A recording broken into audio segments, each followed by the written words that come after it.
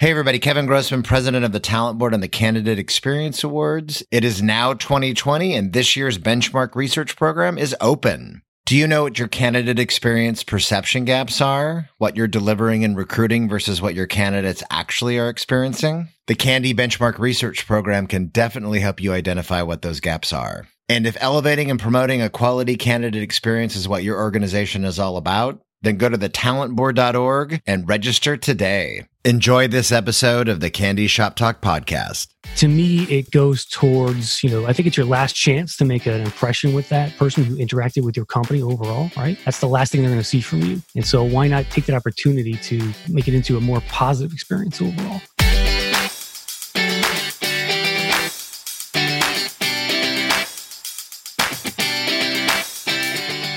You're listening to the CandEs Shop Talk Podcast, brought to you by Talent Board and the Candidate Experience Awards Benchmark Research, and hosted by Kevin W. Grossman. Talent Board is the first nonprofit research organization focused on elevating and promoting a quality candidate experience.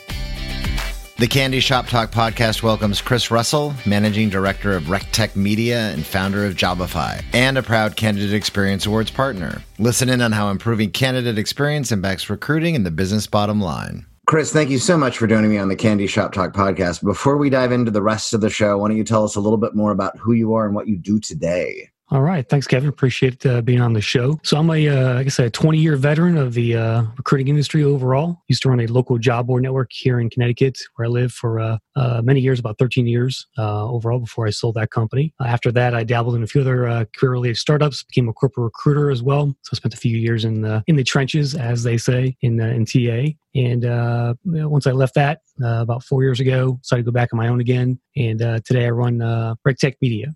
So my job today is essentially to empower and inform the modern recruiter. I do that through recruiting the ecosystem around recruiting both vendors and practitioners through our number of sites, blogs, podcasts, webinars, and services overall. So we power sites like recruitingheadlines.com, which is a news aggregator for the space, and provide services like Rejobify, which we'll talk about later overall. So seen a lot, done a lot. And so much is changing and happening these days with TA, especially around technology. I just really felt that I could add a lot of value around helping to educate the space on the latest and greatest out there and help make people better recruiters at what they do. Completely agree. And you and I, again, we're kind of now getting to be more and more the old kids on the block, right? Yeah. Which is nothing wrong with that at all. We've been around. I've been in the HR recruiting tech space and just overall HR recruiting for over 20 years now. And it is exciting. I think more now than ever, we're seeing technologies, point solutions, suites, you name it, AI-related technologies, artificial intelligence, machine learning. There's so much that's out there. It's a lot of noise and it's scary for a lot of recruiters as well, and a lot of modern TA leaders and their teams. But the good news, I think you and I would concur, and we'll talk a little bit more about in this call, is that these more than ever now are really helping to empower better efficiencies in recruiting, better processes, and at the end of the day, I think making talent acquisition more effective recruiters. Don't you think? Yeah, totally. It's sort of the golden age of HR tech right now, Kevin. And there's never been more technology than there is right now. And it seems like there's keep getting more out there. But it's definitely we've come a long way as far as just improving that overall candidate experience and, making things more efficient overall. And I'm pretty excited about the next 2 to 3 years here to see what's next too, because it's definitely a lot more coming, I think. Oh, absolutely. Couldn't agree more. One thing that we're going to talk more about is rejection.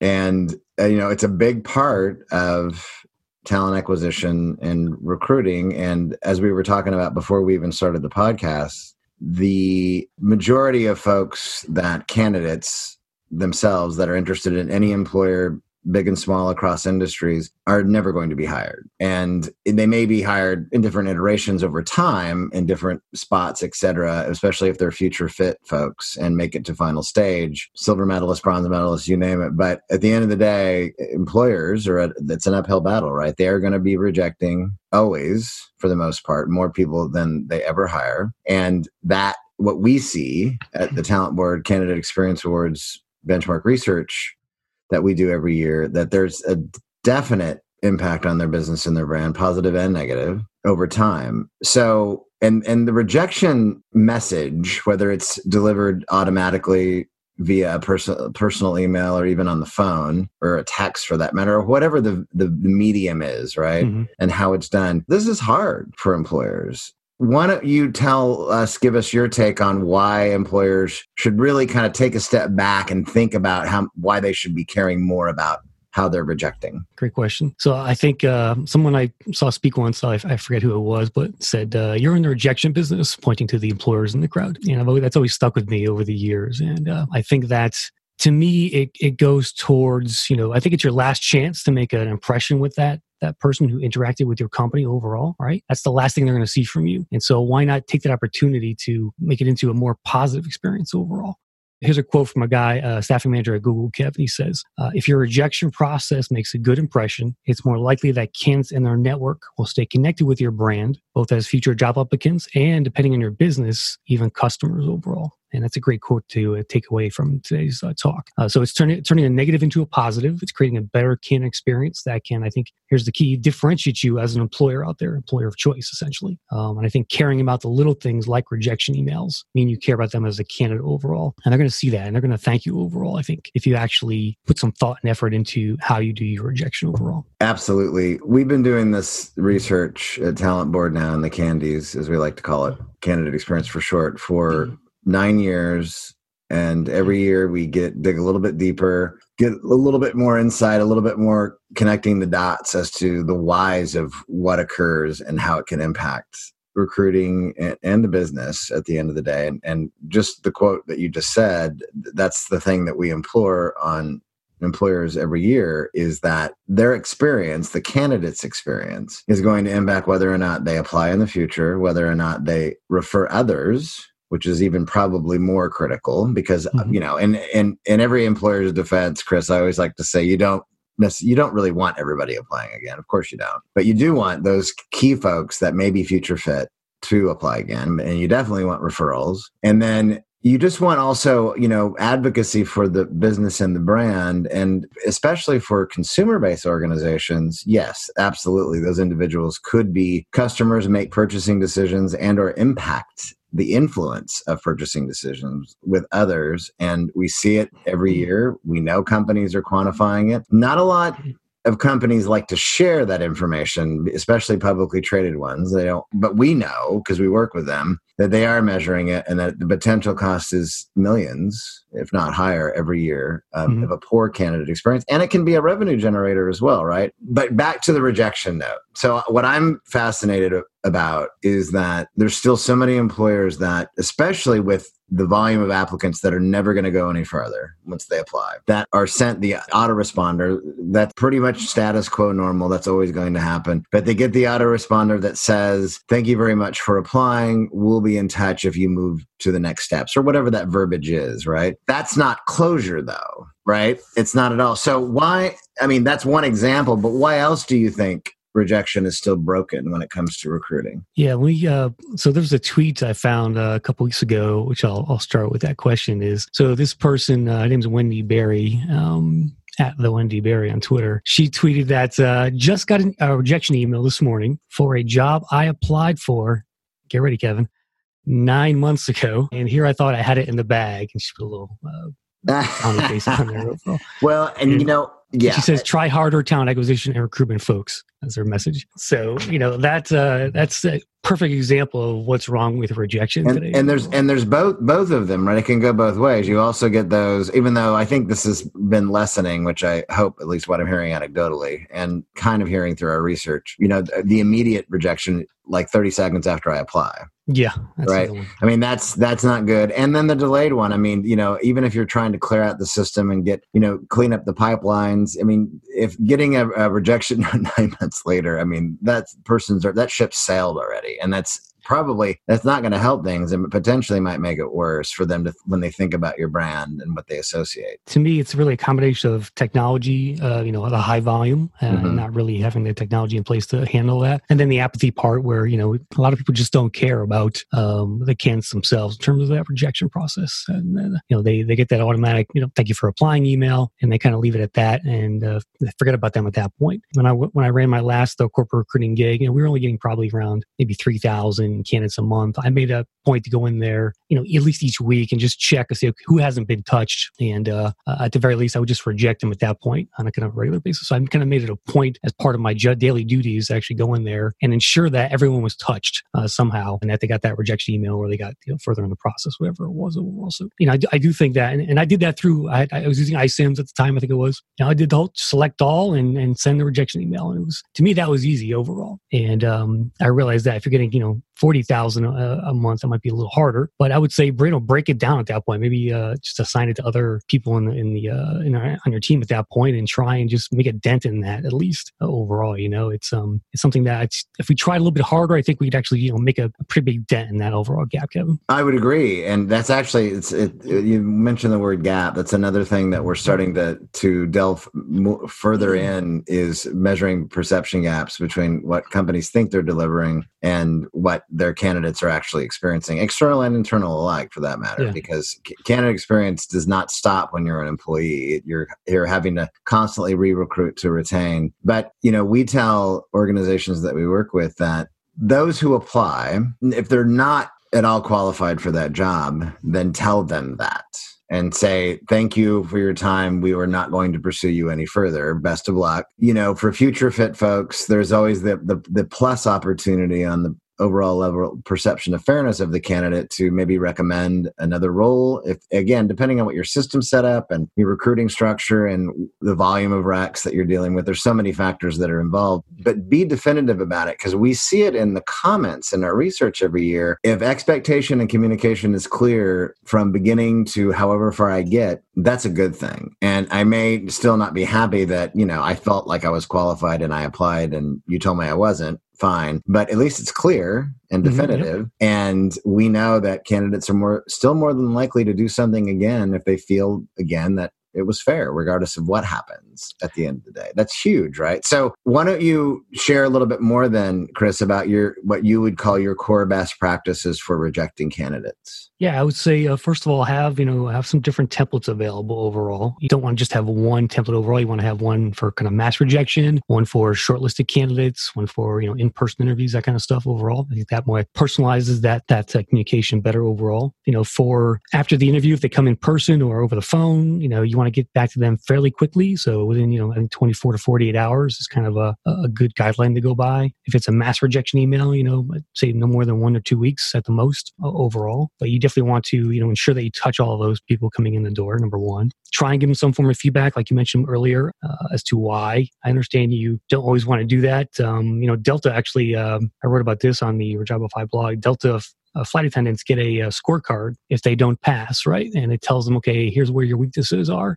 Here's where you can improve. That's part of their overall rejection template, I guess, from what I understood. And that comes from an assessment tool itself that they have to go through overall. So there's this example of technology being used to provide that feedback kind of automatically for them. Things like helping them continue their job search by providing other resources, maybe following you on your career site or applying to your talent community is another good practice. Asking them for feedback as well, as in terms of how was our hiring process? How was the apply working okay? Things like that. I mean, you can learn a lot from candidates as far as what they perceive about you overall. And I really think you could leverage that rejection email to also ask about that stuff as well. And lastly, turn them into customers. And there's that famous story of Virgin Atlantic with that flight voucher, where they gave them flight vouchers to all the rejected candidates, and they generated, $7 or $8 million in flights, I think, off of that, something like that. So if you're a B2C company, think of ways to do that within your turn those candidates into customers too. We have similar examples as well. I know companies like Kimberly-Clark and AT&T and many other consumer companies that have participated in won Candy Awards in the past as well. They have figured out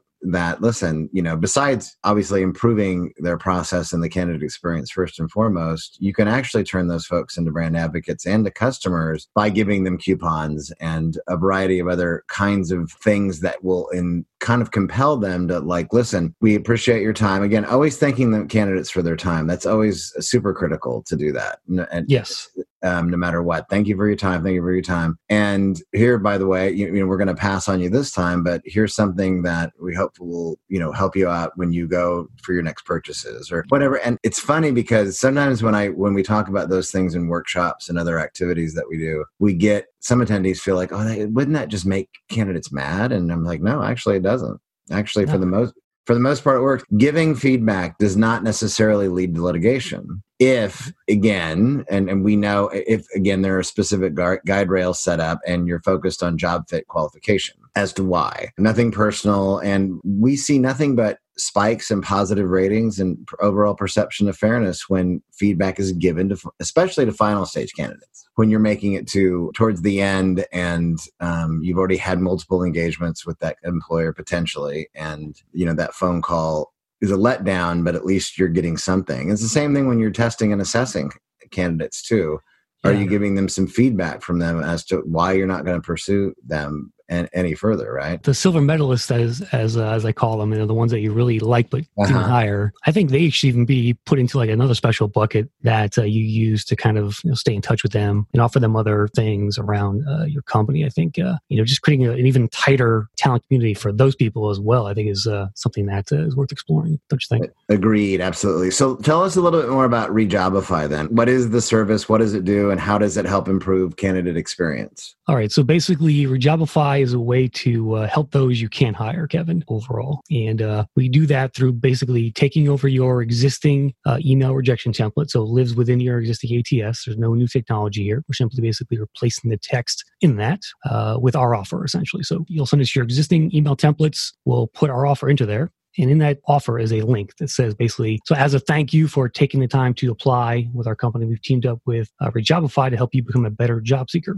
Just click here to access a free job hunting course and other tools and tips to continue your search overall. So we are providing basically some free job search tools and resources to help that seeker continue their search wherever it may take them overall. And we do that by just embedding that offer into your existing email template overall. They click the link, they go to a landing page on Rejobify, which is customized for your company with your logo, where you thank them again for applying and saying, hey, you know what? Don't be discouraged. We want to help you out. Continue your search. So check out these free resources to do that overall. And that is essentially what Rejobify is. So it's kind of my favorite part about it, Kevin, is that there's no nothing to log into, right? I'm not giving the HR person another thing to log into. It just works with your existing systems, wherever that system is overall. And sort of a clever hack we use to get them to click on the Rejobify link. So basically it's about giving back and helping them become a better job seeker and move on with their life. And at the same time, creating a positive experience out of that rejection email, which typically is an entirely negative one overall. Trying to change that dynamic a bit. It's true. And I think, the reality check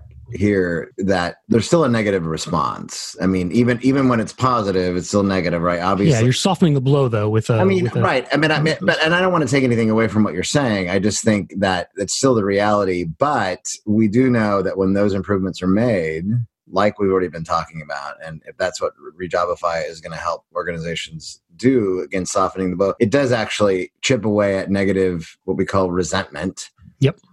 With candidates. The resentment rate, meaning the percentage of candidates we see in our data every year that are just not willing to do anything else with that specific employer they had that experience with, the bad experience with. And in North America, since 2016, the resentment rate has increased 40%, which is still mind-blowing. I mean, it's EMEA's 25%, APAC's 10%. So it's increasing everywhere in such a tight global job market, more or less. And we see a lot of good things that are changing too, but it's just really still high. How are you measuring success then with this tool? Yeah, so we track all the activity that happens on that page overall. And so we send those stats to you on a monthly basis in terms of here's how many people came to the page, here's how many people signed up for the email course or clicked on the other links and resources in that course as well. So we send that to you as part of the overall Rejobify service each month. And it tells you how many people are actually hitting that page itself overall. So, our clients are seeing pretty good click-through rates on that email. So I'm talking about 20-30% overall. I've got a client who told me that I'm getting people thanking me after they get this email. And if that happens, then that's a pretty,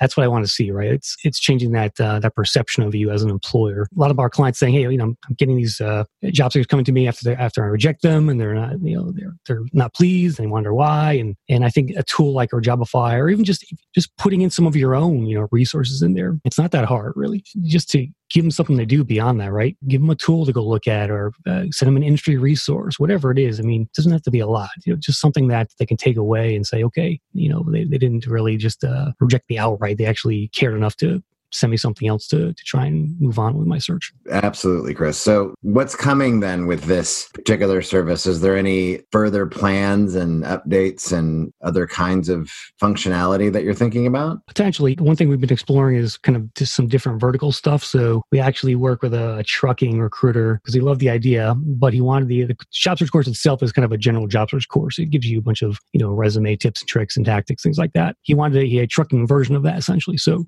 we actually work with him to create a new course based on that. It's a 3-day course versus the regular 7-day course that we usually send out. So we created a trucking version of Rejobify for him, for his seekers overall. So we're thinking about different ways to kind of leverage different verticals like that makes sense. To kind of configure, customize it then, basically, what you're talking about. Oh, that's great. That's awesome. So for a couple IT clients, we did more of an IT-focused resource landing page for them with some different links around just IT job hunting and stuff like that. That makes sense.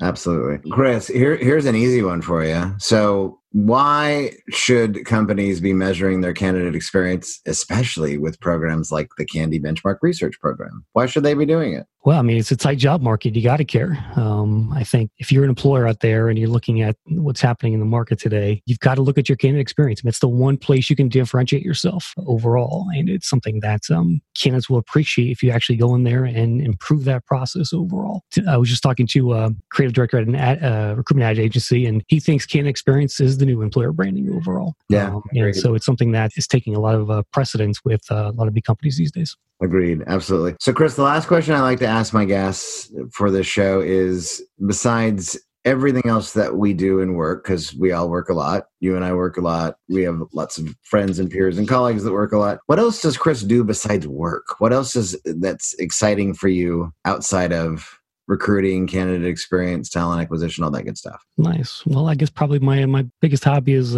fishing off my kayak, Evan. Nice. I'm an avid bass fisherman and here in Northeast, and spend my springs and summers and falls out there in the lakes and reservoirs of Connecticut usually, and that's where you usually find me on weekends anyway. But no ice fishing, Chris? No ice fishing. Haven't done that yet. Right now, it's so warm out. There's not much ice around here. Oh, is that really? In the Northeast. But one day I'll get out there. I've got a few invites over the years, but haven't actually done that yet. Well, very nice. All right. Awesome. Well, thanks for sharing, Chris, and thanks for being on the CandEs Shop Talk podcast. And I look forward to seeing you again very soon. My pleasure, Kevin. Thank you very much.